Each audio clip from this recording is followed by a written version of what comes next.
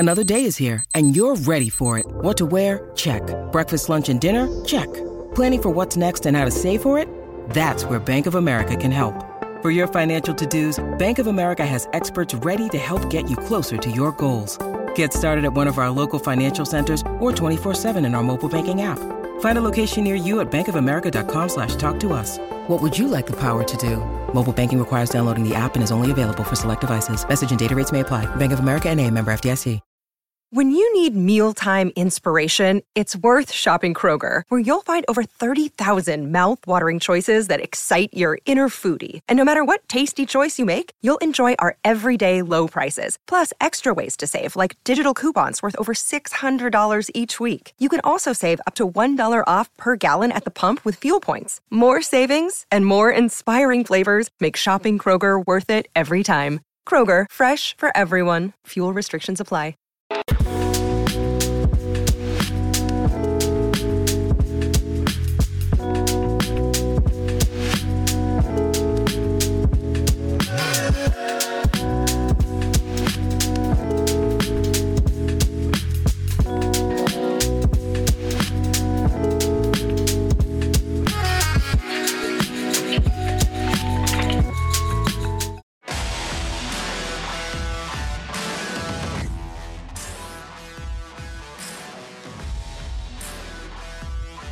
Greetings, one and all, and welcome to the PHLY Eagles podcast on a Friday afternoon. Bo Wolf, Zach Berman, joined by Daniz Selman, the professor, back for the second week in a row.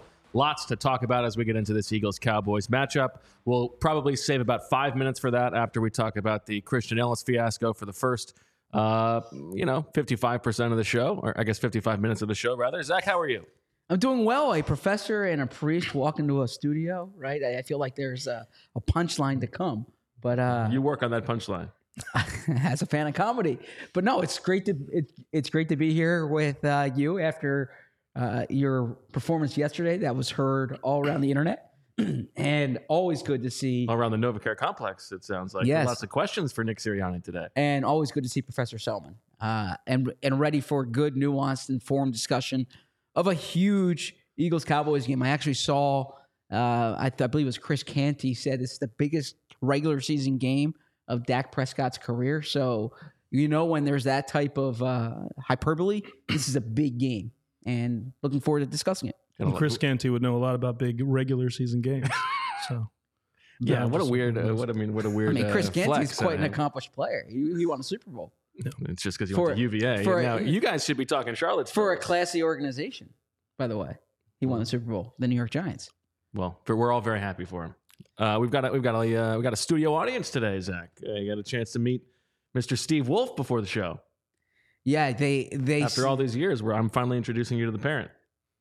Awesome to meet him. I say this sincerely, like a big 10-year-old Zach would be awestruck. 37-year-old Zach is still awestruck, but I've known Bo now for a long time, and so I can see where the talent comes from. Yeah, I think there's no doubt about that. But we're all awestruck to be here with Daniz, and we've got a lot to talk about. We'll play Goose Wisely at the end as well, and give you our crystal ball Digo predictions. But let's send it to the Stone Cold Newsman first, Zach, because there is some news from the NovaCare complex, and after that we can continue to unpack the Christian Ellis thing. So jokes aside and bits aside, the Christian Ellis situation did not work out the way the Eagles anticipated. After the show, a few hours after the show, Christian Ellis did not clear waivers. He was claimed by the New England Patriots. And had he not been claimed by the New England Patriots, there were 5 other teams who put in claims. 6 teams who put in claims to get him. Including the greatest football mind ever, Bill Belichick. The consensus best defensive coordinator in football, and Vic Fangio. One of the great linebackers of our era, Mike Vrabel. The defensive coordinator of last year's Super Bowl losers, Jonathan Gannon. I mean, these are some of the smartest people in football who are claiming Christian Ellis. I think you could have just called him last year's Super Bowl loser. Jeez, you can never resist a shot. But Sean Payton, another one of the great coaches of this era. Look, I respect the bit and respect your commitment to the bit, but this is something relevant to the Eagles in that Christian Ellis played the most special team snaps for the Eagles this season. He's played 78% of the special team snaps. As you said in your monologue yesterday, it was more like a soliloquy than a monologue, actually. It was a sermon. As you said in your sermon, that there was that's the unit that's actually playing best for the Eagles right now. This is a guy who's been a leader for that unit. So that is a void. The Eagles expected Christian Ellis to clear waivers. His locker was clear today. He's off to New England. He did not clear waivers. So now the Eagles are going to have to figure out how to replace him on special teams. So we'll get to that discussion. Also in the news, Darius Slay, who missed practice on Wednesday, Thursday, back on the practice field today. We'll probably find out his status during the show, but I'm expecting him to play. I would watch out for Julio Jones. He was out there today, but he's missed time, so we'll see what happens with his injury status. Watch out for him in what sense? Whether he plays or not. Okay. He might be... Julio's coming. I don't know about this weekend, though, but he will be there, right? And then otherwise, pretty clear from an injury perspective. Dallas Goedert has been a full participant. He will play, and I would just watch out. I'm curious if there's a practice squad elevation, if Brandon Smith maybe gets elevated, given that he's really the only linebacker that they have. If they want that body type, they could go with like Mekhi Garner, who's played special teams for them. But there is a void on special teams. I asked Nick Sirianni today how they're going to replace him, and he mentioned Ben Van Sumeren.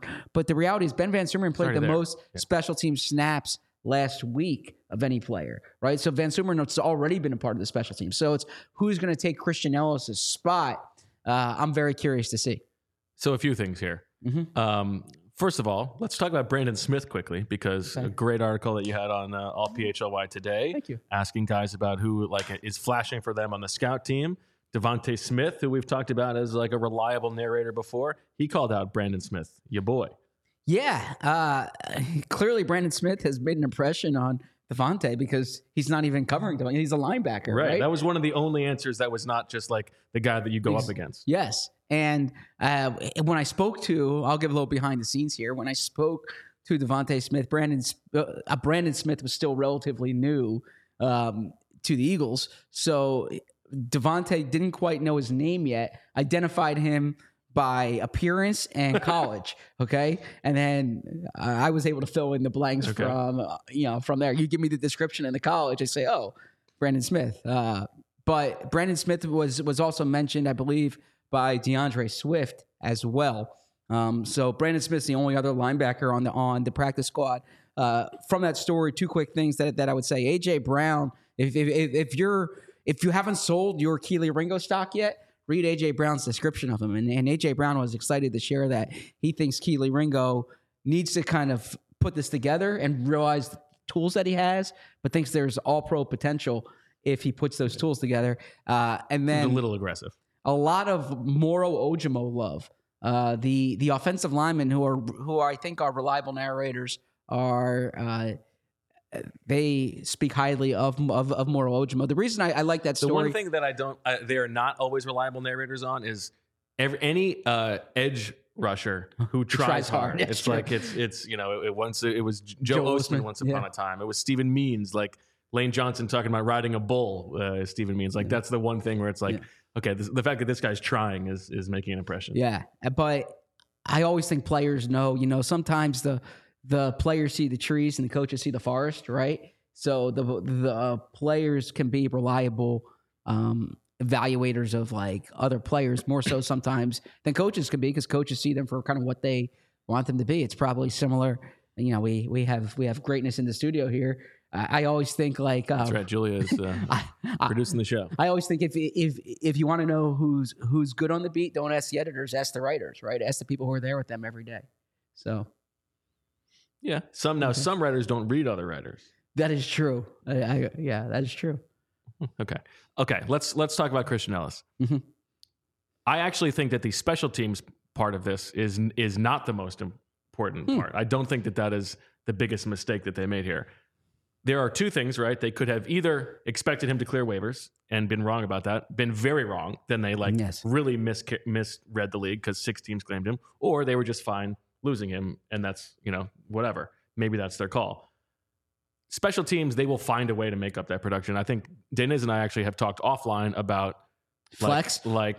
Christian Ellis was not making as much of an impact on special teams this year as he did last year. Yeah, I mean, if people remember, he was promoted to save the special teams last year. The special teams DVOA was like, they were like 28th. Yeah. I remember you had an article about how it's okay that the special teams is bad because they haven't invested in it, like right around that time. By far the youngest in the league. Right. Yep. And then Christian Ellis was the big promotion to the roster to save the special teams. But it worked. And like starting that week, like from then on, if you just did DVOA from then, they were like top 3 the rest of the season. So yeah, and we were not seeing that this year. Right. Yeah.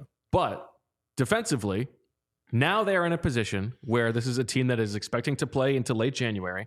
They have 3 playable linebackers on the team. Zach Cunningham, Shaq Leonard, and Nicholas Morrow. All guys who are old and have been injured. So you don't consider Van Sumeren a playable linebacker? I mean, that is a big stretch. You're going to tell me that he's more ready to play on defense than Christian Ellis is?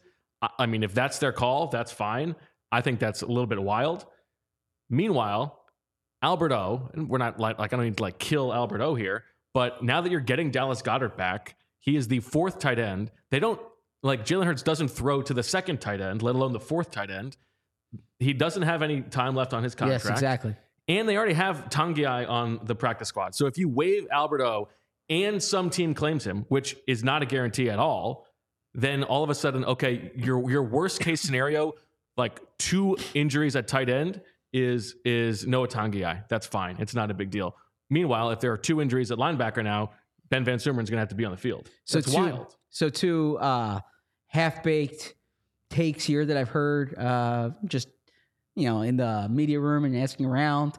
I'm curious your guys' opinions on these. And we are spending a lot of time on Christian Ellis. This is fun. This is on brand. First being that, I should preface this by saying, they definitely thought they were going to get him through, or they definitely hoped they would get him through waivers, not just because Nick Sirianni said this, but if you just look at the timeline of events, when they agree to terms with Shaq Leonard on Monday and they don't make the transaction until Wednesday, the reason you delay a transaction is you think, because by that point, a team's not getting him until Thursday. Teams don't usually make waiver claims late in the week because you don't really get that acclimation thing. If they thought that was that was going to work, they deserve what they got. But so here's 2 half-baked theories for you. Number 1, as nominal, this is all game theory here. As nominal a trade as it was, or as like insignificant a trade as it was, a theory that was floated out to me that they can't cut Albert O because they surrendered an asset for him, and so there's a saving face. If that's true. Then the second half-baked theory, and this one's going to make you laugh, and I always like making you laugh, okay, is that we all remember the Mario Goodrich move to get the number for Kevin Byard, that Shaq Leonard came in, wore number 50. They waived Christian Ellis. He gets his 53 back. They're not allowed to change numbers during the season. Nick Sirianni was actually asked on his WIP hit on Tuesday if Shaq Leonard would be able to get his 53. He said there's actually rules against that during the season, but he stays out of that. So you do wonder, is this part of placating Shaq to get him his 53? Honestly, I think that's the most reasonable explanation because we talked about he could have just come in and been on the practice squad. Yes, that wouldn't change anything for him. I feel like in the weeds of the negotiation for which team he's going to choose, there's some demand that he's going to be on the active roster and he's going to be number 53. Doesn't that make the most sense? I mean, he easily could have done what other veterans have done, which such as Julio Jones. Julio Jones. He's got a that buys you 3 weeks, right? But in those 3 weeks, Julio's groin would probably give out and he'd go to IR or whatever, and the roster spot would open anyway, right? Future Hall of Famer catching a stray. Yeah. I feel like that is the answer. I mean, that would be ridiculous if that's the case. Yeah, but Shaq Leonard, in the study with. I mean, my perception from everything that those of you who know Howie and know the organization have told me is that Howie knows the league way too well. He does. To think that zero claims would come in on a player for whom 6 claims came in. That's 6 and 0 are very far apart there. I just can't imagine that Howie didn't know about any of the 6 teams that would be interested, which makes me think that they were willing to lose him. And Sirianni saying that they hoped he would be back. What's he going to say? To that question, no matter what they're thinking, he's going to give the answer that he gave today in the presser to the question, which is that we were hoping he would come back. I mean, I'm sure they were. Plus, Sirianni gasses him up on Monday's press conference. So, like, if you're playing the game of we think we're going to try to hide this guy, yeah, why not say that Nick Morrow had a good game instead of Christian Ellis had a good game? Yeah, I mean, they would be equally untrue. Also, how dare you? Yeah.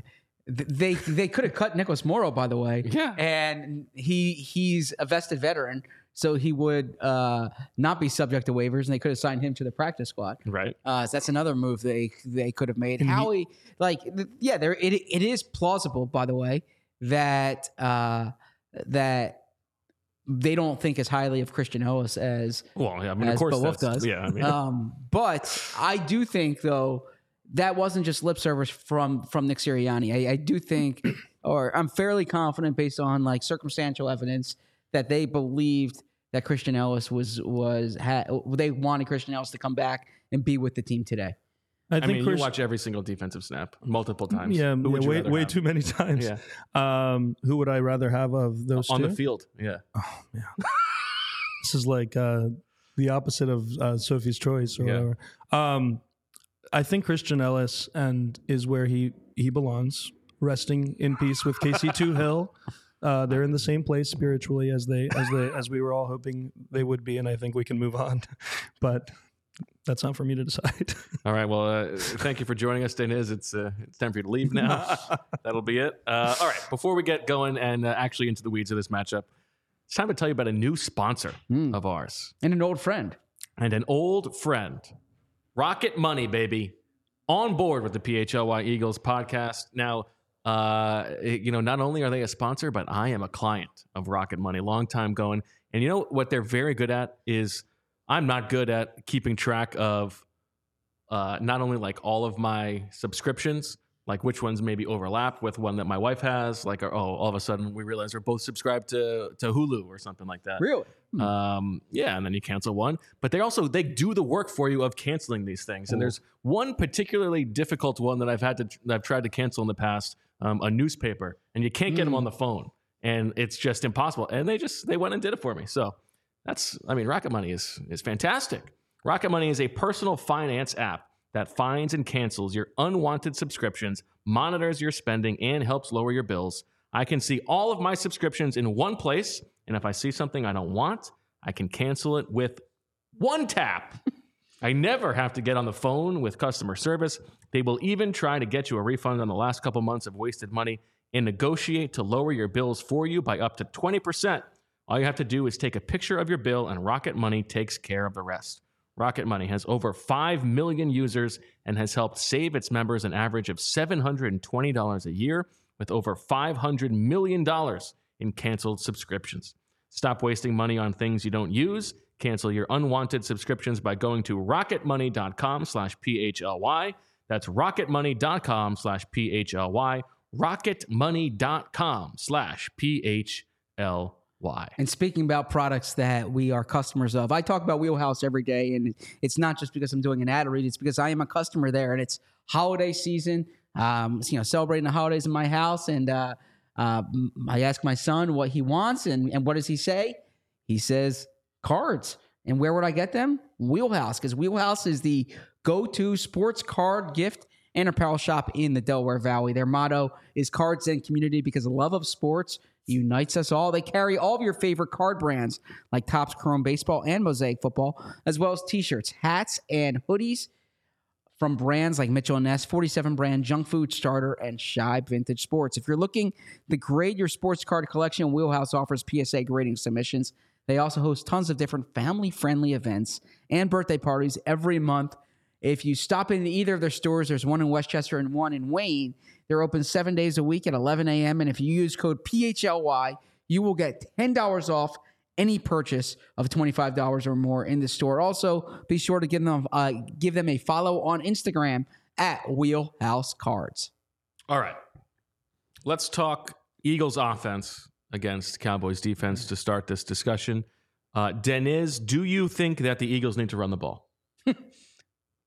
Like ever, you mean? Or, Was that you holding the sign? I think, it was not me holding the sign. I do enjoy.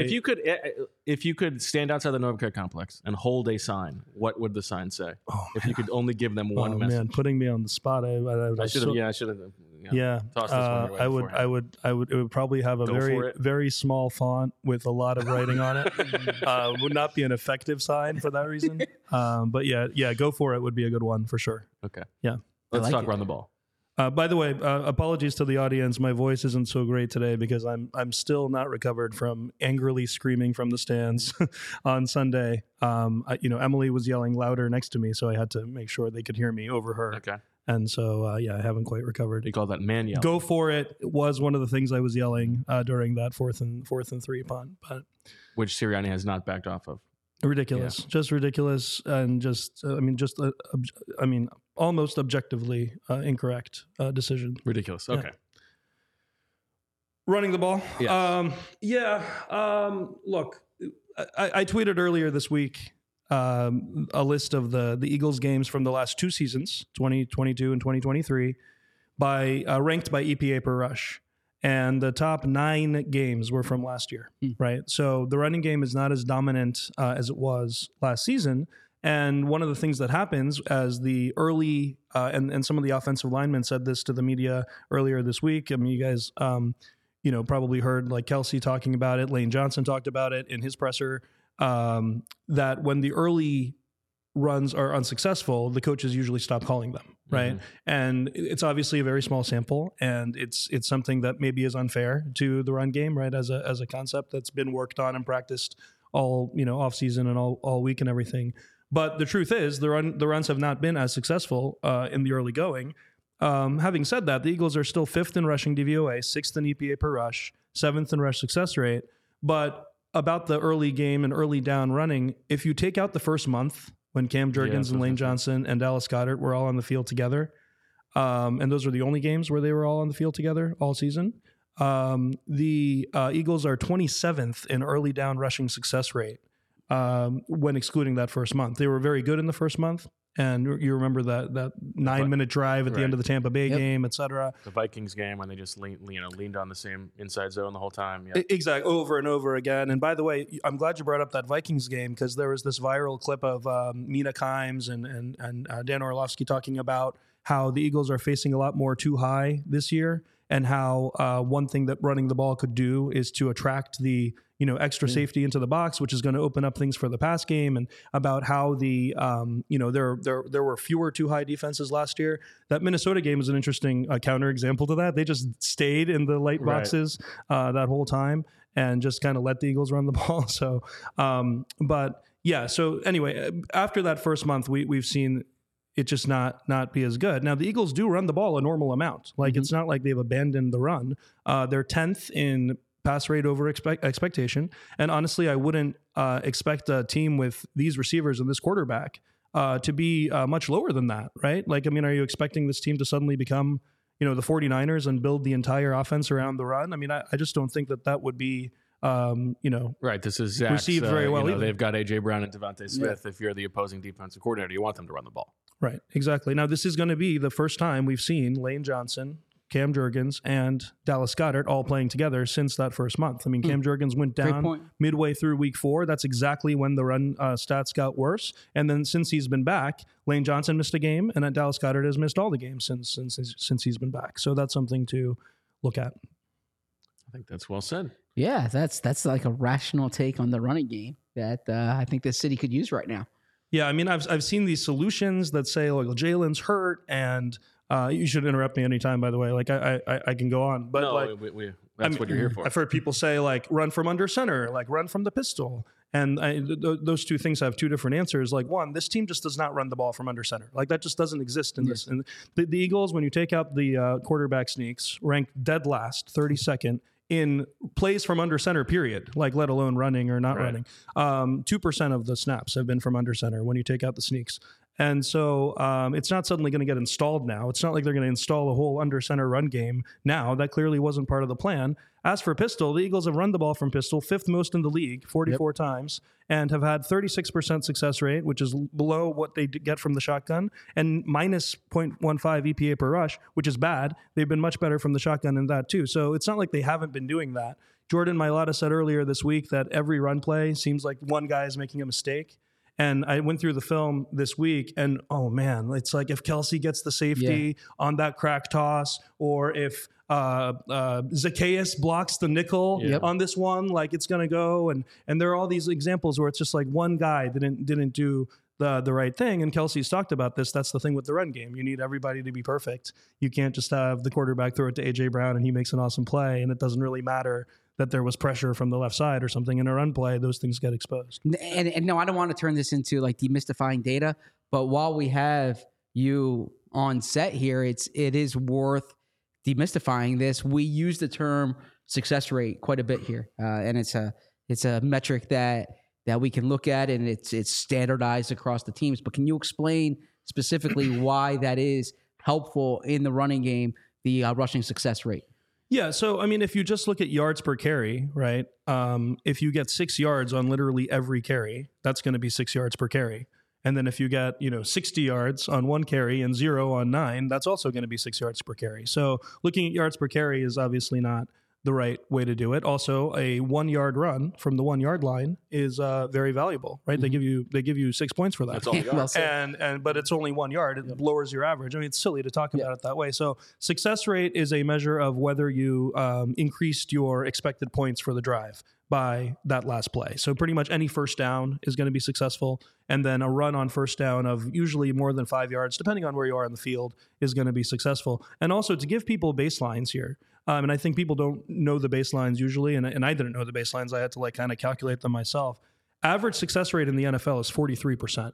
Okay, so this isn't like... For run plays or for all plays? For all plays. Yeah. For run plays, it's 45.6%. And for rushing plays, it's 38.9%. So we're not quite talking baseball levels here, but the amount to be above average is not great. Like, it's not like, this isn't like, 64 fails or something. It's not like school, right? 38.9% is the average success rate. So when we talk about the Eagles' success rate is 43% on runs. That's good. That's good enough for 7th in the league. And they were 0% this past week. Correct. 0% on all plays other than quarterback sneaks. Yep. Unbelievable. I mean, 11 total plays, 1 quarterback run and 10 running back runs, and they were all unsuccessful. Yeah. I'm trying to think of what those under center plays that weren't sneaks were, other than the fake sneaks. But yeah, so they have had this package out of 21, where it's usually Boston Scott in the backfield with Swift running the jet motion. That's right. And the only reason they've run that play is to make it believable that they're going to hand off to the running back to the actual back as opposed to the jet motion guy when they do. And so it worked in Kansas City. They did the for 2 yards in the first half to Boston Scott, and then out of the same motion they handed it off to Swift. And we remember what happened. That was one of the biggest plays in that game. Kind of turned that game around. Now, from your watching vantage point, your opinion, how much of this, aside, everybody's making, it seems like there's one mistake on every run play. If Jalen Hurts was, the athletic player that he was last season and running to the same degree, how much do you think that would be the panacea for the running game? I'm getting old, and I have trouble remembering how long ago things were. But I remember a game where Jalen Hurts won the game with a walk-off quarterback draw touchdown in overtime. I don't remember what season or what year that week that was. Okay. In that game, he seemed fine to me. Yeah. He seemed fine to me, even in the Kansas City game. I mean, coming off the bye, I don't think he's looked unhealthy. And all these people who are coming out of the woodwork now and talking about how his best traits are being able to run, and he doesn't have this now, right? I mean, Shield called this out well. You guys talked about it as well, these tropes that come out, unfortunately, in these times. The reason we're hearing all of this come out now isn't because he's not healthy. It's because the Eagles haven't lost in 2 months. And what happens is they're ready to have these completely garbage takes, and suddenly they're all coming out, and they're coming out from players like Nick Bosa mentioned something about this. Well, they're coming out from people who we're not going to name, and these are coming out now because the Eagles don't lose very often, and they don't know when the Eagles are going to lose again, and they have to get out all these garbage takes during this short week here. Yeah, but I do want to say, though, I don't think it's generalizing or stereotyping or anything of that nature to say like Jalen Hurts is a really effective runner. He's a really good runner, and that he should lean into that part of his game. And we haven't seen him run as effectively during these past few weeks. Now, he did, like you said, that quarterback draw. We know it's in him. This is a conversation. But also, the volume of called quarterback runs has definitely decreased. The Kansas City game and in the Buffalo game, it was a little bit more. But it's not like when his shoulder was hurt last year and they came back and they ran all of the same inside zone runs that they had been all year, except now they didn't have the read element to them. Right. This year they have had the read element involved, both in the RPO game where they leave the backside edge unblocked and also in a lot of the inside zone runs. He's not keeping as many of them. And I always I'll try to figure it out, or if I don't know, I'll ask Fran Duffy or somebody who does know, like whether they think that Jalen made the right read. But the idea there is that like the calls do involve more read than they did when Jalen was injured last year. So like if that's our benchmark, this is not the Jalen is injured playbook. Like it's just not. No, I don't think it's the Jalen is injured playbook, but I do think it, and this goes back to a major point that Bo had throughout the offseason. I think this is like let's keep Jalen. This is the franchise quarterback. Let's not expose him on the run as frequently as in the past. I do think he's mindful about escaping the pocket more. The play when he slipped last week, when I went back and watched it, he could have tucked that and ran. He also could have thrown it. But there were opportunities there, and it was second down. So I mean, it's not like he had to. Ridiculous. But he was sitting in the pocket, and he waited so long. I do think and he's pointing at AJ to run to the other corner of the end zone, and AJ's just all tied up with Ward and didn't move. Even if it's unsaid, I do think there's an initiative, perhaps initiative's too strong.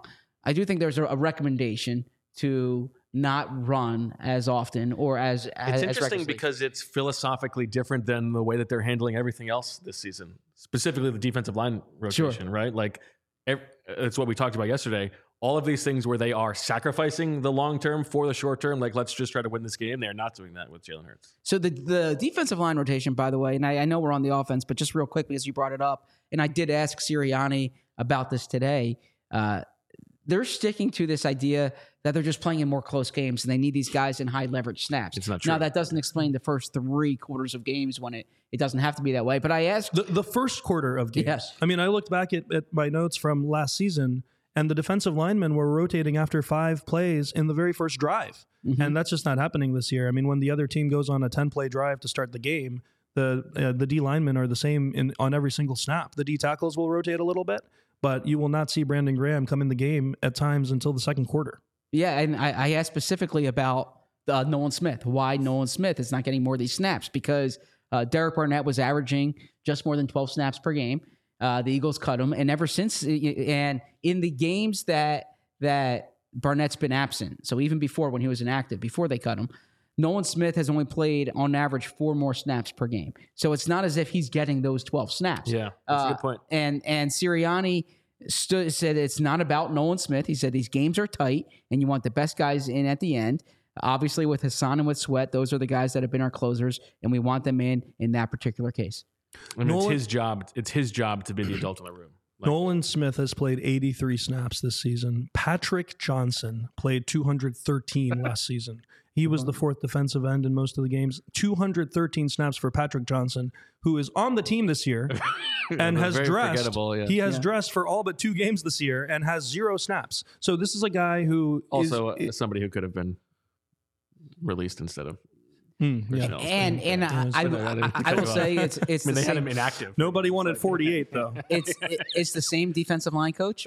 It's the same edge rusher coach. Yes. The only difference is the defensive coordinator this year. Yeah. I think that's the only conclusion you can draw, right? And it's something that's interesting. All right, before we get to this next ad read, Dana, is anything else that's on your mind on this side of the matchup between the Eagles offense and the Cowboys defense? About the offense? Well, did you want to talk about like specifically what happened in the first game against Dallas? Sure. That could be one way to go. So just as a reminder, I know it was 5 weeks ago, which is exactly long enough that you might have forgotten, but long enough, hopefully short enough that you'll remember these plays when I bring them up. The offense was rolling for the first 3 quarters in that game. Touchdown, punt, touchdown, punt, touchdown, touchdown. 4 touchdowns on 6 drives, getting 20 first downs on 22 series. That is off the charts good.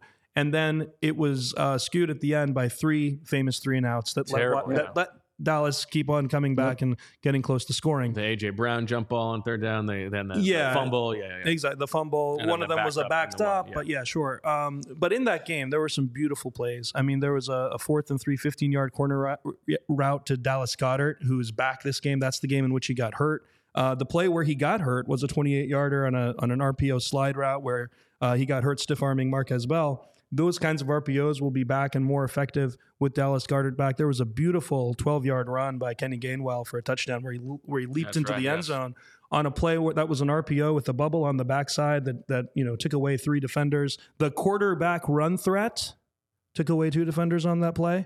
2 guys just frozen watching Jalen on the backside, including Micah Parsons. And so that's a play that was beautifully blocked on the front side as well. That's bad scouting because you got to know when the Eagles get into the red zone, they're going to hand the ball to Kenny Gainwell. I mean, of course. I mean, Brandon Lee Gouton, shout out, will tell you that they give the ball to Kenny Gainwell on literally every red zone play. Gorgeous 19-yarder to Devontae Smith, maybe the best throw of the year for Jalen Hurts, who I've been told can't read defenses. That was a beautifully disguised cover 2, looked like press man cover 1. Fran Duffy had a great video breakdown of it. Ball would go to A.J. Brown if he thought it was man. Instead, they back up into a funky cover 2 where everyone's kind of in different positions, and he throws it to Devontae Smith on a beautiful over route on 3rd and 9. That was awesome. There was a jet sweep by DeAndre Swift from on an under center play. And then, of course, Deron Bland, who has 25 pick sixes or whatever, was burned on that stutter go by Devontae Smith, a 20-yard touchdown. So those are the plays that were good. And I thought that in general, Micah Parsons, he did have 1.5 sacks. He beat Mailata one time. He won inside. Remember, that was the only game this year in which Tyler Steen played right guard. And they had Micah Parsons actually lined up over Steen several times. He beat him pretty cleanly one time. But that's, Tyler Steen won't be playing this game. Dallas played about 50% man coverage, which is very high. They're 3rd in the league at 38%. They played 50% that time. They blitzed 7 or 8 times. But the Eagles mostly handled that well. Both of those long Goddard plays I mentioned were against the blitz. All right. It's great insight. There you go. If you want to watch this game on Sunday, you want to head yourself to Arlington. Let's say you're an Ed, DFOP Ed. Well, check out Game Time because buying tickets to your favorite events shouldn't be stressful. Game Time is the fast and easy way to buy tickets for all the sports, music, comedy, and theater near you. With killer deals on last-minute tickets and their best price guarantee, you can stop stressing over the tickets and start getting hyped for the fun you'll have.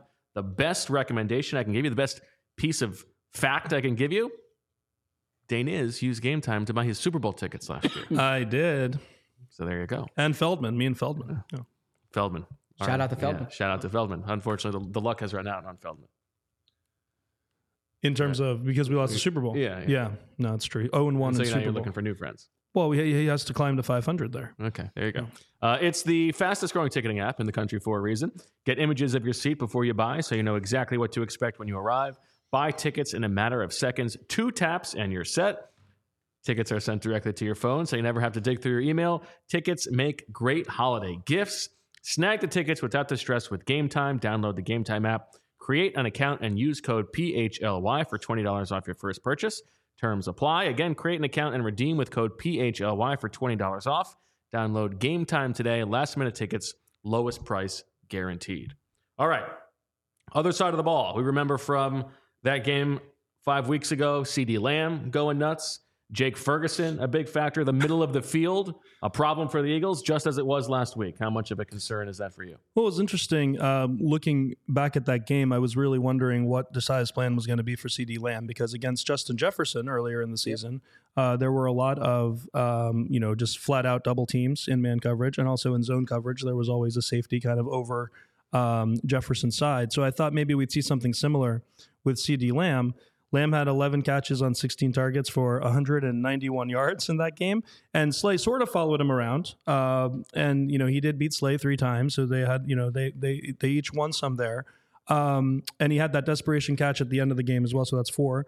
The other 7 catches made by CeeDee Lamb in that game were against other people in absolute mismatches. And I was really surprised that the entire game, there was one dedicated double team against CeeDee Lamb. And it came very late in the game on that 4th down that they threw to Tolbert that Bradbury broke up. Right. That was the only play the entire game in which there was a dedicated double team to CeeDee Lamb. They double teamed Jake Ferguson on the first play of the game. It was a target to Lamb. It was very weird. And I had to watch the film back a few times, and I had to ask Fran about it and stuff. I was like, they're doubling it. And he was like, yeah, I don't understand. So, so the plays that he made, he cooked Eli Ricks on a beautiful over and back route when the safety is shaded over to the other side. This is early in the game. These are in chronological order. And it's like, why is Eli Ricks suddenly the 3rd down? That's the kind of first game where this was the case. He's suddenly, suddenly, I was about to say that. Roby was out, but exactly. Eli Ricks, they played a lot of big nickel in that game with Sidney Brown as the nickel early on in early downs. And then Eli Ricks, who didn't play slot corner in college, is suddenly 3rd down slot corner specialist against the other team's best receiver. For a Super Bowl contender as a rookie. I thought that was a little, it's been an interesting experience. I think Ricks has a potentially good future, but this does not seem to be the time or the situations in which to use him. In 2-man coverage, he had a 20-yarder, again, beating Ricks on an out. That play was in 10 personnel, so Dallas used a lot of 10 personnel in that game. And the Eagles, for some reason, countered that with regular nickel and 2-man coverage multiple times. What that does is it means you have to have a linebacker covering a wide receiver in man coverage. And we had Zach Cunningham covering Tolbert there, and Tolbert just burned him. Right off the line, the ball ended up going to Lamb for the 20-yarder, but there were multiple people open. My point here is that there were, the side wasn't that sensitive to having Lamb have those mismatches. He didn't treat Lamb like he he beat Zach Cunningham out of the backfield on a Texas route. You're going to say, okay, he's lined up as a running back. They got us on that one. That was clever. The Eagles have used Devontae Smith that way. So let's forgive that one. But then there was another one where he just beats Sidney Brown in man coverage, and in the slot as the big nickel. Just that you can have Slay follow him inside. You can not play man when you have the big nickel package in. There are different things you can do to prevent that. He beat Sidney Brown later as well. I just thought that it was not a Jefferson or Travis Kelce even, or Christian McCaffrey even treatment for CeeDee Lamb, and I found that surprising. I would be shocked if he doesn't get that treatment this time. Yeah, so it was actually comparable to a strategy that Jim Schwartz used against Julio Jones in 2016, which was let Julio get his. We're not going to let anyone else on this team beat us. We're not going to let that secondary receiver go off. You should triple team Jake Ferguson. And so that worked well in that they won that game, but it was a close call. Though the Eagles did handle that game, throughout. I think the point that Bo made is an apt one, that they did not have Bradley Roby, and I think the trust level in Bradley Roby is quite high. Bo's going to. Bo's going to laugh when I say this, but Bradley Roby's a primetime player, as has been well established. That's right. This is a primetime game, so these are the only games that he shows up for. Yeah, these are the Bradley Roby games, if you will. Yes. But this is Dave Zangaro had a good piece today on NBC Sports Philly about how Bradley Roby actually asked for more reps in practice this week because he's expecting to see CeeDee Lamb. So I'm thinking this is going to be a game where you're going to see a lot of Bradley Roby, and they're going to trust. This is why Bradley Roby's here, is to lock down that nickel spot. I think that's terrifying if they think that's the solution. Roby did not look good in the last game. There were multiple plays where he just was not reacting very well to motion, and everything I'm hearing out of Dallas and watching their last couple of games as well is they're doing a lot more motion than they did before that Week 9 game. So it was that's a 425 game that they're going to in San Francisco. So all right, last thing on this side of the ball before we get to Goose Wisely Danez. The third down defense. Yeah. I know you've been tweeting about it a little bit this week. What is jumping out to you there? Yeah, so in that game, Dallas had 15 third downs. They converted 6 of them, but then they converted 3 more on fourth down.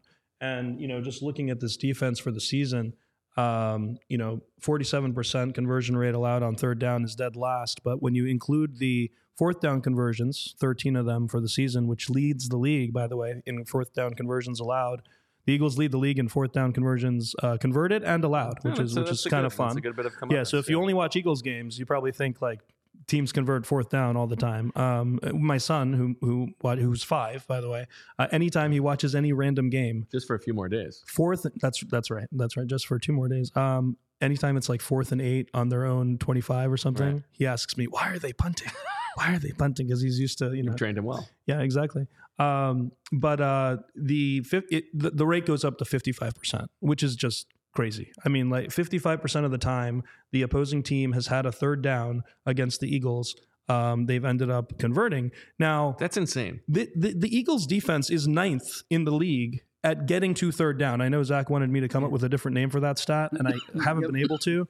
Any suggestions from the chat would be great. So this is the rate at which the team does not give up a first down on the first 2 downs. So getting to third down is what I call it. So the Eagles are early down defense, I feel like. Yeah, sure, but not in terms of yards, just not allowing the conversion. So 9 times, my wife's a demographer. She would call it survival rate, maybe, but I don't want to call it that because that sounds like you die when you give up a first down or something. So 9th in the league at getting to third down. Coaches will tell you, anytime you ask them, you guys know this, anytime you ask them about third down, they'll tell you it's really about first and second down. It's because we're allowing third and short. So of course we're not going to get out of those. Well, listen to this. This is crazy. I had to check the numbers on this. 93 of the 166 third downs, that's 56% of the time the other team has been in third down. It has been 6+ yards to go. That is not normal. Like the league average in that is in the high 30s. So 6+ yards to go. And of those 93, 33% of those were converted. And that is not normal either. That is not a normal conversion rate on something that long. So it's not that the distances to go are short. In fact, what do you think when you think third down? They're running the ball on 3rd and 1. No, only 14 of the 79 third down conversions against the Eagles have been runs. The other 65 have been passes. I mean, that's like more than 5 a game where you're standing up in the stands and getting all loud on third down and everything, and then you have to sit back down. It feels like that too, especially at home games. You can really feel that energy gets sucked out of the crowd. Like it'd almost be better to just give up a first down on and what's on second missing down. is as you talked about those sacks. Yeah, so I was going to bring this up and credit to Sheil Kapati on Philly Special Pod because he made this point, and it's apt, is that if you want to kind of point a finger on third down, to me, I'm looking at the pass rush. This defense is built around the pass rush. The Eagles are 31st in the NFL, tied for 31st with the Chicago Bears with 7 third down sacks. Only 7 third down sacks. And to your point, these are not short yardage situations. And plenty of opportunities on 3rd and 6+. Exactly. Yeah. And then you can say, well, you're skewing these numbers because maybe teams are seeing more third down passes. So let's do percentage sacks per dropback.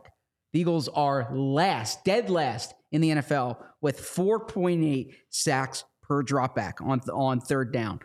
So those are damning statistics for this pass rush that is overworked. Now you look at it last year and you say, okay, third down last year, they were number 1 in the NFL in sacks per dropback at 18.2%. On third downs. On third downs, okay. Yep. And they were number 1 in the NFL on third down sacks with 32, which was 8 more than the next team. And to also use a thing that Shield likes to say, the distance between the Eagles at number 1 and number 2, 8 sacks, is the distance between the second place team or the second ranked team, the New England Patriots, and you'd have to go to the 16th ranked team from last year. So that shows you how effective they were at sacking the quarterback last year compared to this year. And all of this is even more important this week and worrisome this week because in that last matchup, the Cowboys offensive line really dominated them.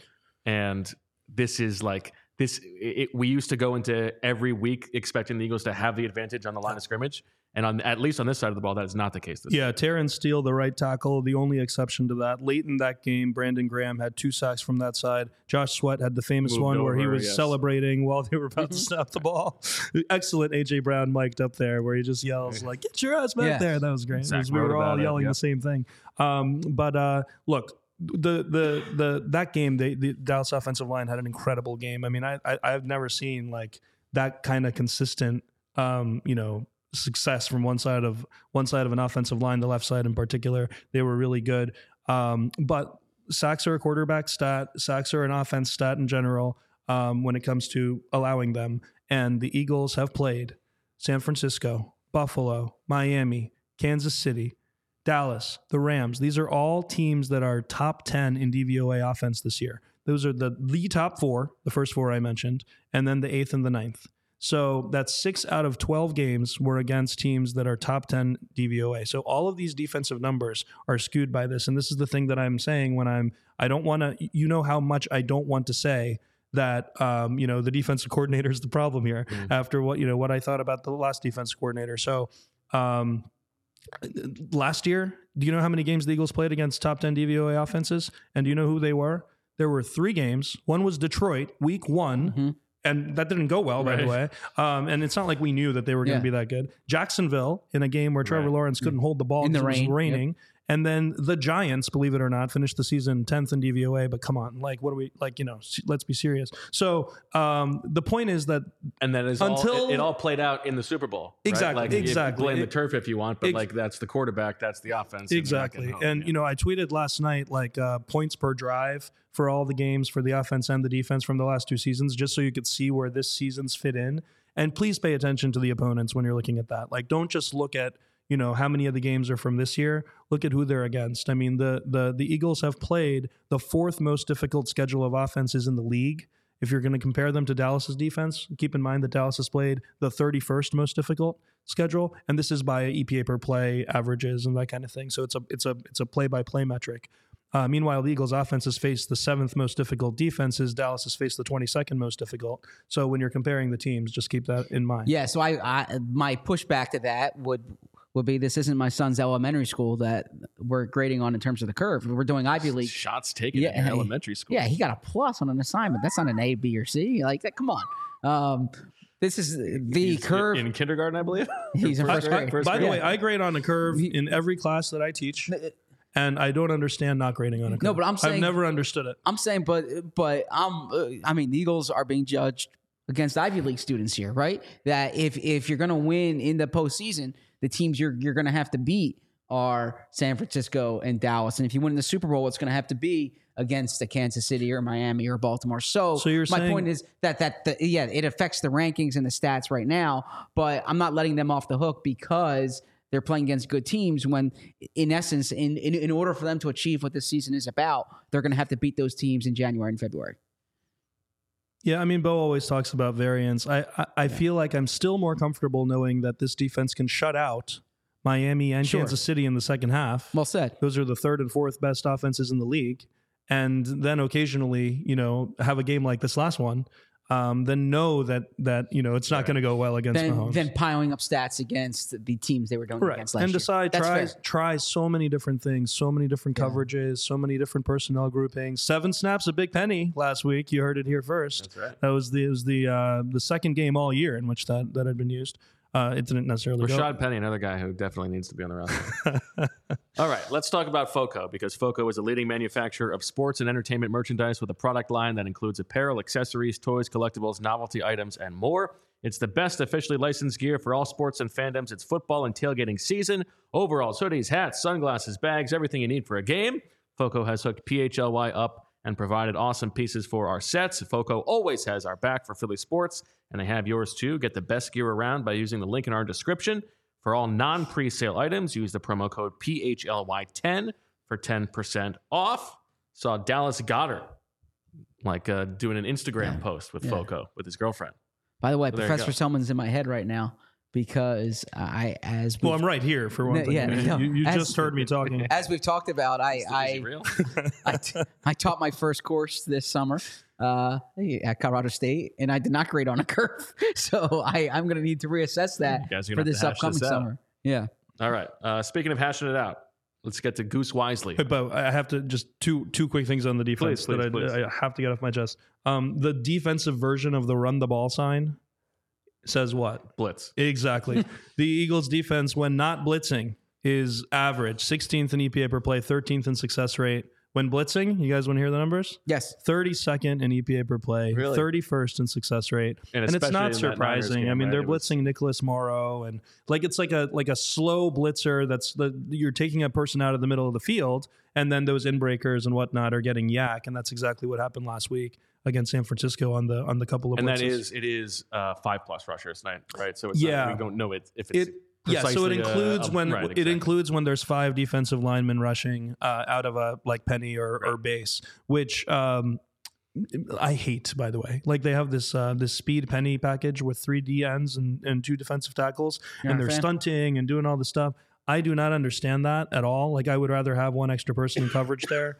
Because those guys almost always end up I'm not exaggerating, they almost always end up running into each other when they do those stunts. It takes too long. It takes too long. They run into each other and fall down, and there's one less person in coverage. And it just, the numbers will show it hasn't worked. Small sample, but the film really shows it. So And I wish they'd stop doing two that. things, or? I did. What was the other one?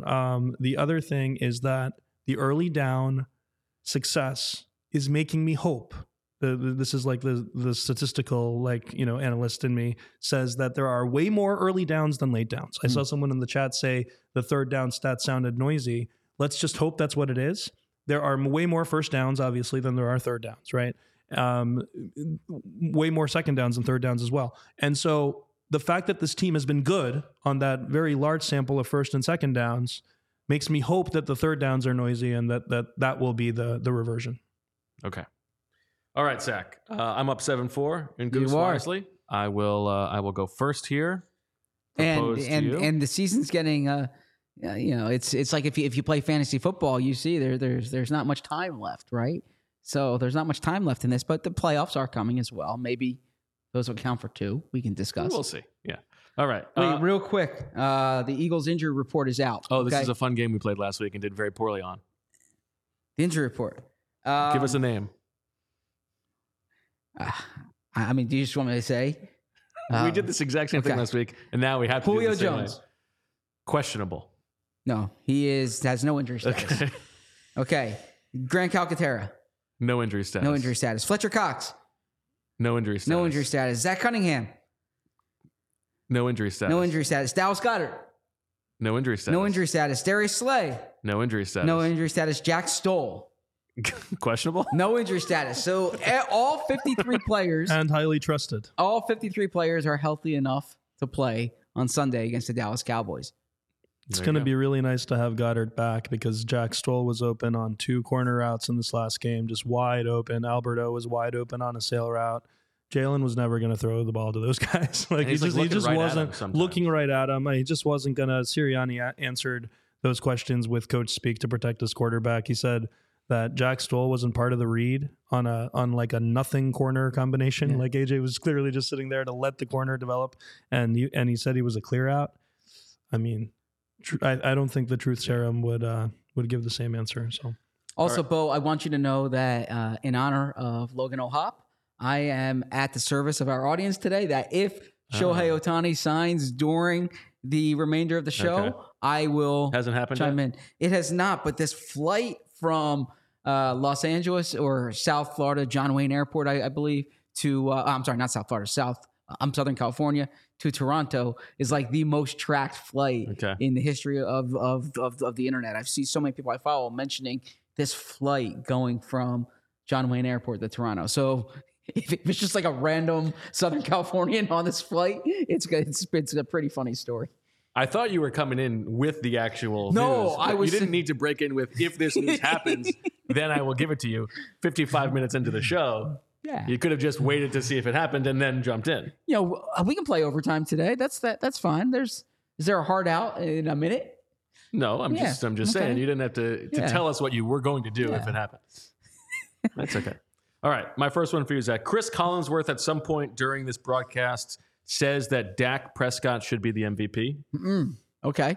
or he makes the case for Yeah. Dak Prescott as MVP, or Shaq Leonard at some point in this game leaves with injury. I'm going with Collinsworth makes the Dak MVP case. Can you do a quick 15 seconds on Collinsworth giving the MVP case? Oh man, Shield loves doing this. right? Shield was the Collinsworth guy. Yeah, okay. Shield does the Collinsworth. I'm not going to. All right, your Collinsworth needs some work. Yeah, Okay. I'll work on my Jack Collinsworth, and I'll come back to you. Okay. All right. All right, over to you. Okay. My first one here is boom, boom.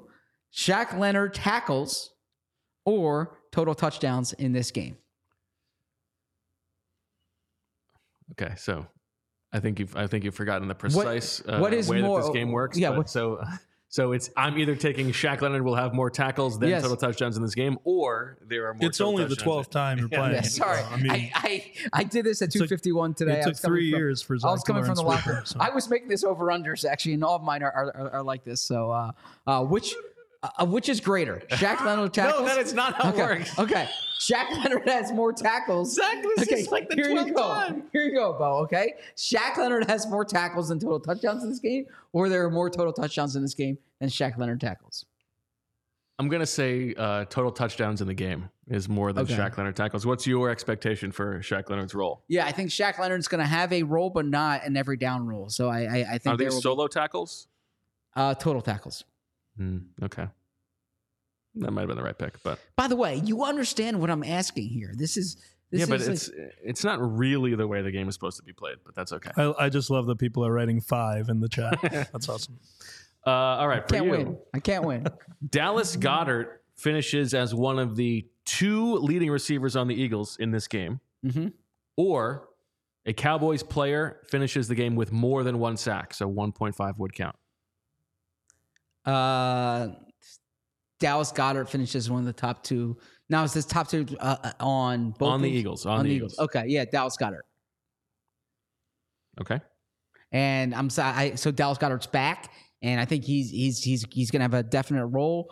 Devontae Smith has been hot recently. A.J. Brown had that big game last week, but I think they're going to look to Goedert, and I like that matchup that Goedert has this week. Although I would definitely watch. If Deron Bland is on A.J. Brown, or if Deron Bland is on Devontae Smith, he is known to be aggressive. He does have the interceptions, but he is known to be aggressive. So I would pay attention to whether the Eagles try some double moves there to try to get him to bite. Who do you think among the other wide receivers plays the most snaps in this game? Who do you think plays the 3rd most snaps? Quez Watkins. Receivers? I think so too. Yeah. I think the offense looks better with Quez there. It was Quez last week. Yeah. And I do think that there's a lot of respect in the Eagles building for Al Harris, the former Eagle defensive back, who's the defensive backs coach for the Cowboys, who also played a similar style where he was aggressive on the ball. There you go.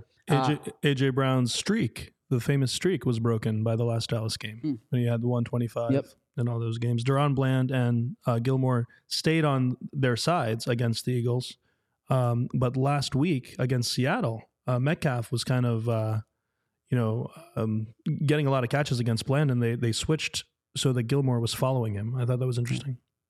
That was interesting. Go ahead. So, by the way, this is a game that Bo created, okay? And I understand the 2 outcomes here. What I am doing is I'm putting a little difference. I'm doing a thematic Goose Wisely that all of mine are over unders. Okay, so it's an order. You can't retroactively try to explain that you were doing something different when the truth is that you did it 3 minutes before the show started and sort of forgot how the game worked. No, look, I'm going with something different. We haven't done a DraftKings ad in a few weeks, but I want this to be an homage to DraftKings, like the over under. So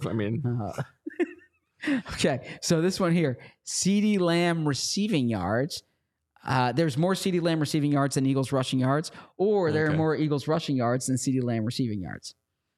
See, now Deniz can tell you that what you are doing by virtue of doing this is you are like running up the score on how the count is, because every single one of yours, one is definitely going to hit. Yes. Unless they're exactly the same. Yes. Right. Although Professor Selman did say earlier this year that mine were not hitting at all. Like I was proposing things that you were going swooper style and just saying things that were never going to happen. Yeah. So now I'm actually taking my coaching. I'm listening to Professor Selman. I'm taking my notes. And my week 14 is better than my week 4. I'm going to say. I'm going to say Eagles rushing yards. I feel like we've talked before about how sometimes the Eagles It feels like they build their game plan around like the rabbit-eared reaction to the talk around town. And I feel like there's so much talk about the running game this week, and this matchup is built for them to lean into it. Getting back Dallas Goedert, as you talked about, this is that first time when those three guys are all playing together. I feel like they are going to lean into the rushing yards. I also feel like they will have a better plan for CeeDee Lamb, like you talked about, Dennis. Maybe any plan at all. Yeah. And so give me the Eagles rushing yards over the CeeDee Lamb receiving yards. That was a good one. That was a good one. Thank you. I like that you said it was a good one that you gave yourself. All right. For me, Dallas's third down conversion percentage is greater than the Eagles' red zone conversion percentage, or the Eagles lose the coin toss.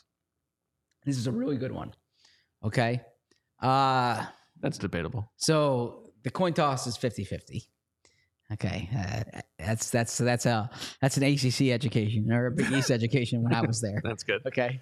No, I made sure to say because the Eagles will get to call it because they're the road team. So it's the Eagles losing. It's not the Cowboys winning. So third down is very seldom like really high, or I mean it can be really low, but you're typically within plus or minus like 20% of 50, right? So whereas red zone, you can get 100, like you can get 100, you can get 80. So I'm gonna go with the Eagles lose the coin toss here because I actually think there's a greater chance that the red zone's higher than the third down percentage based on just the way these things tend to end up.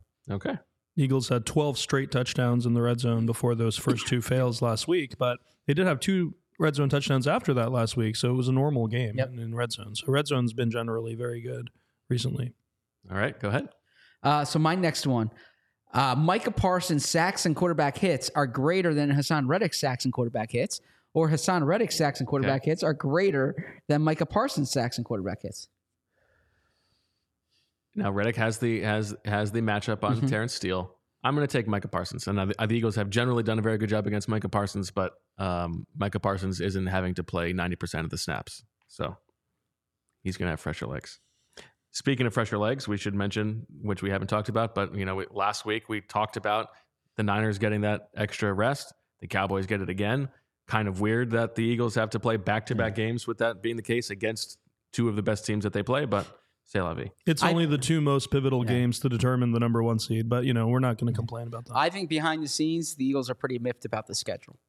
And I think that I'm curious to see when we do our show the schedule comes out in May, like May 12th or thereabouts. I'm curious to see if the Eagles get some favors in next season's schedule, like some things they request or some favorable things, because I think that I think there are people on Park Avenue on 345 Park who are aware of this Eagles schedule. Lurie has been an owner for almost as long as Jerry Jones. I mean, the one time that he complained about Dallas getting never having to go on the road for a Thursday night game, it immediately got shut down, and we haven't heard about it since. So it's a little annoying that he's not able to use all of those years of of clout. By the way, good piece today by Mike Sando of The Athletic, ranking the owners and kind of putting wins and losses to the owners. I thought that was a good piece. Where did Jeffrey rank? He ranked number 10 in there, I believe. In total wins or in no, percentage? in the rankings of the owners. He did owner rankings. Oh, okay. Yeah. All right, last one for you, Zach. The Eagles lose by double digits, or Julio Jones's receiving yards are greater than the time of your post-game appearance.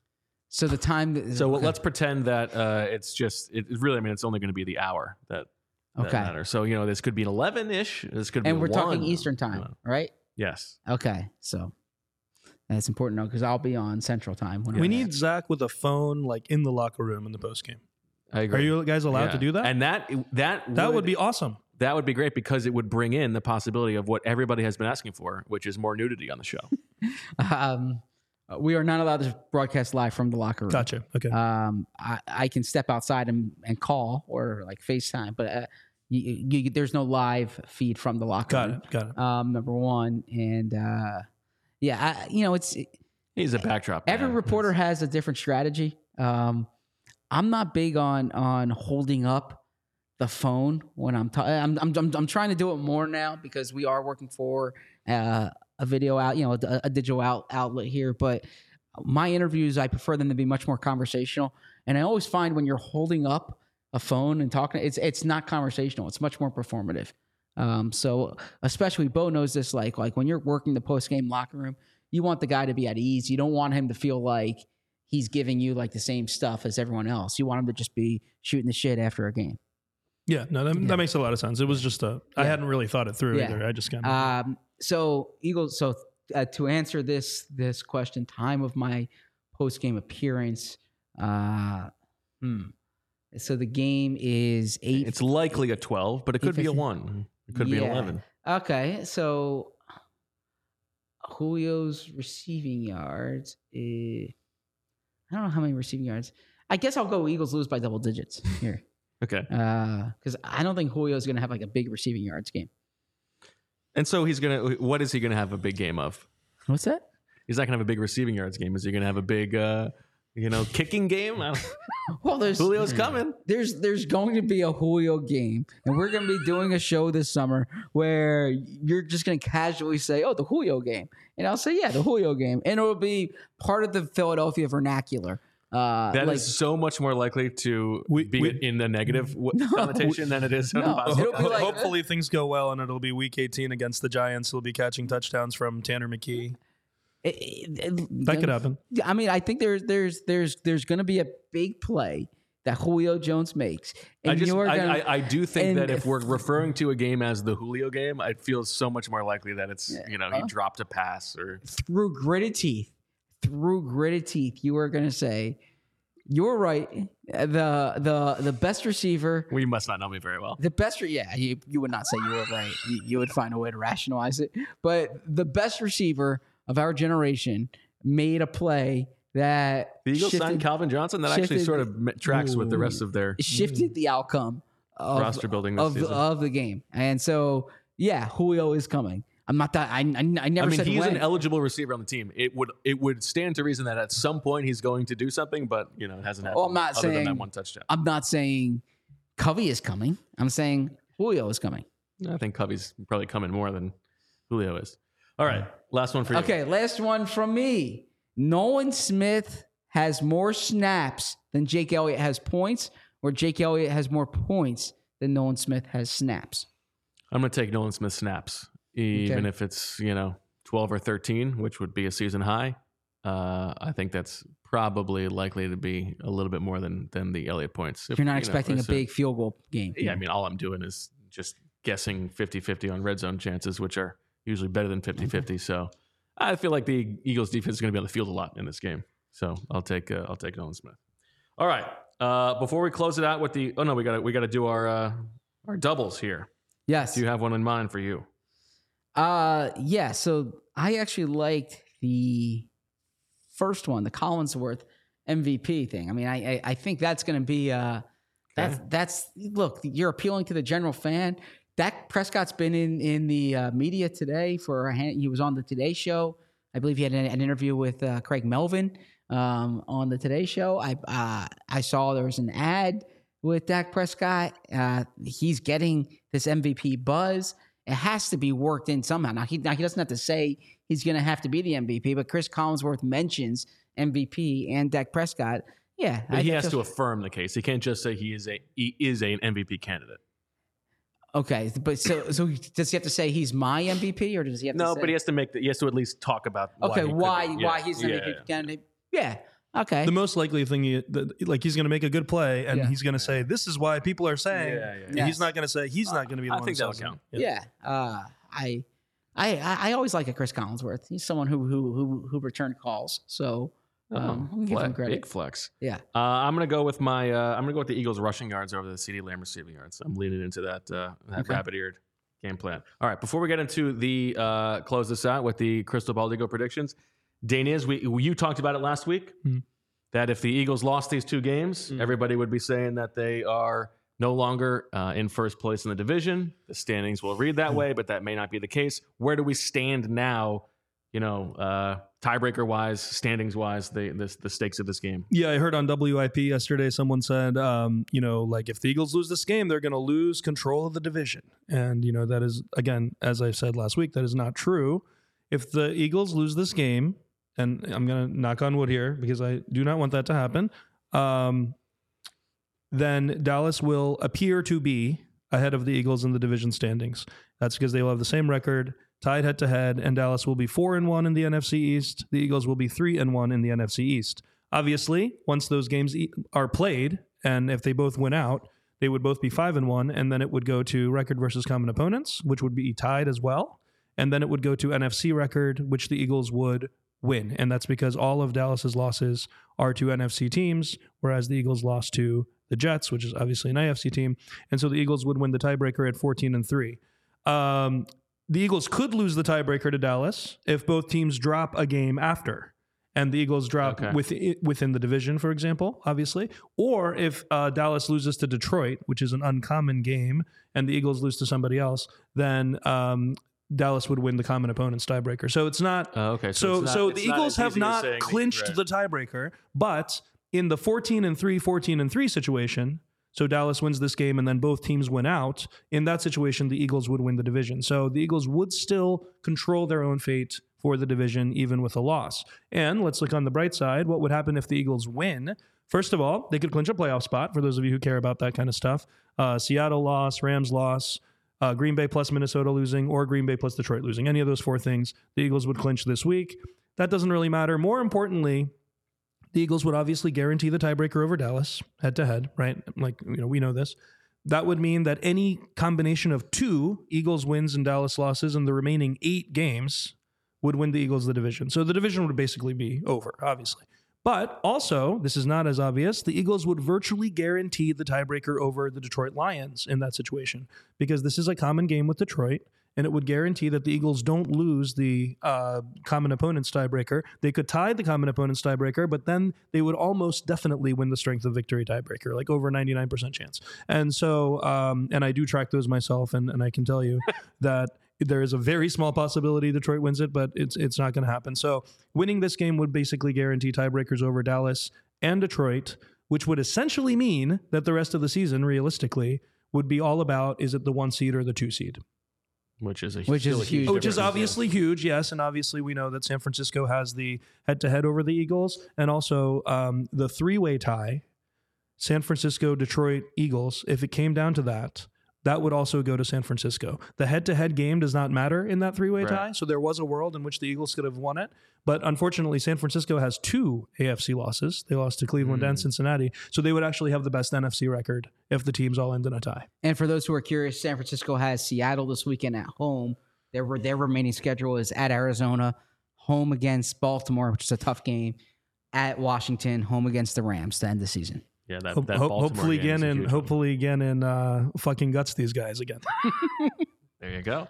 All right, Zach. Well, Dennis, do you want to give a prediction or? Wait, real quick, by the way, we have a great promotion right now. Yes. On allphly.com. We've signed Shohei Ohtani. Our diehard tier. Look at that. It's $59.99. It's typically $79.99. It basically pays for itself. You get outstanding content. Exclusive content like a Bo's sermon yesterday behind there. I'm going to have a Q&A tomorrow night with a prominent Eagle who factors into something in the news tomorrow night. That's your tease. And I'm very excited about that. That's going to be that's also going to be for the diehard tier. But all of the Philly coverage, like Derek Bodner's analysis, and Kyle Neubeck and Charlie O'Connor, we have outstanding coverage that you can find for the diehards. In addition to that, you get a shirt, you get a great box, gift package there. And this is a rare sale. It's not one of these things that if you don't act on it now, you're going to have it in 3 months or 4 months.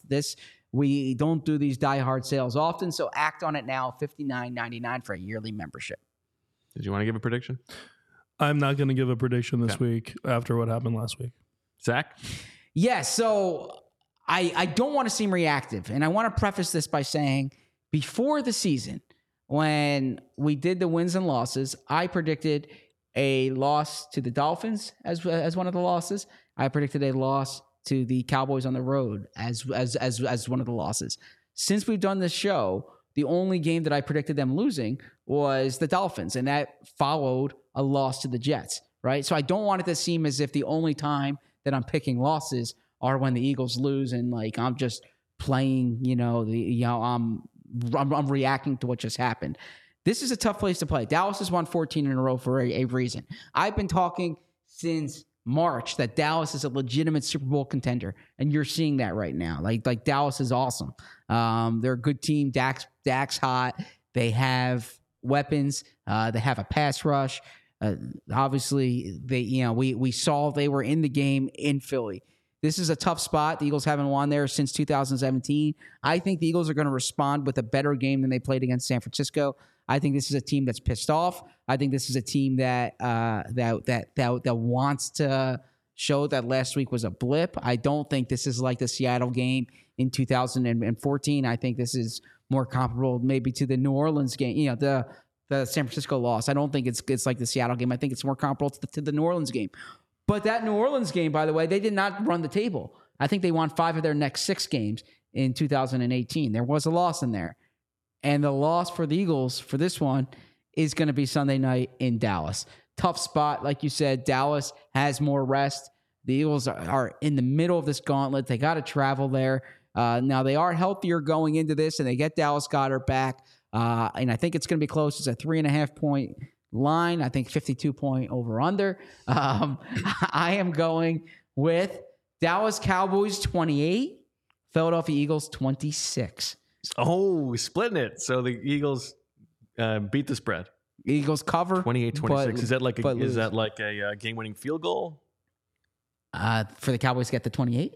Yeah. No, the Cowboys scored 4 touchdowns. They haven't missed a field goal, right? Yeah, Brendan Aubrey's been playing well for them. I think that the Eagles, this might be a game where they settle for field goals. It might be more of a Jake Elliott game, and we're kind of asking, why didn't you either finish in the red zone more snaps or some of those third downs? I expect Dallas Goedert to have a big game. I think one of the receivers tops 100 yards, but not both of them.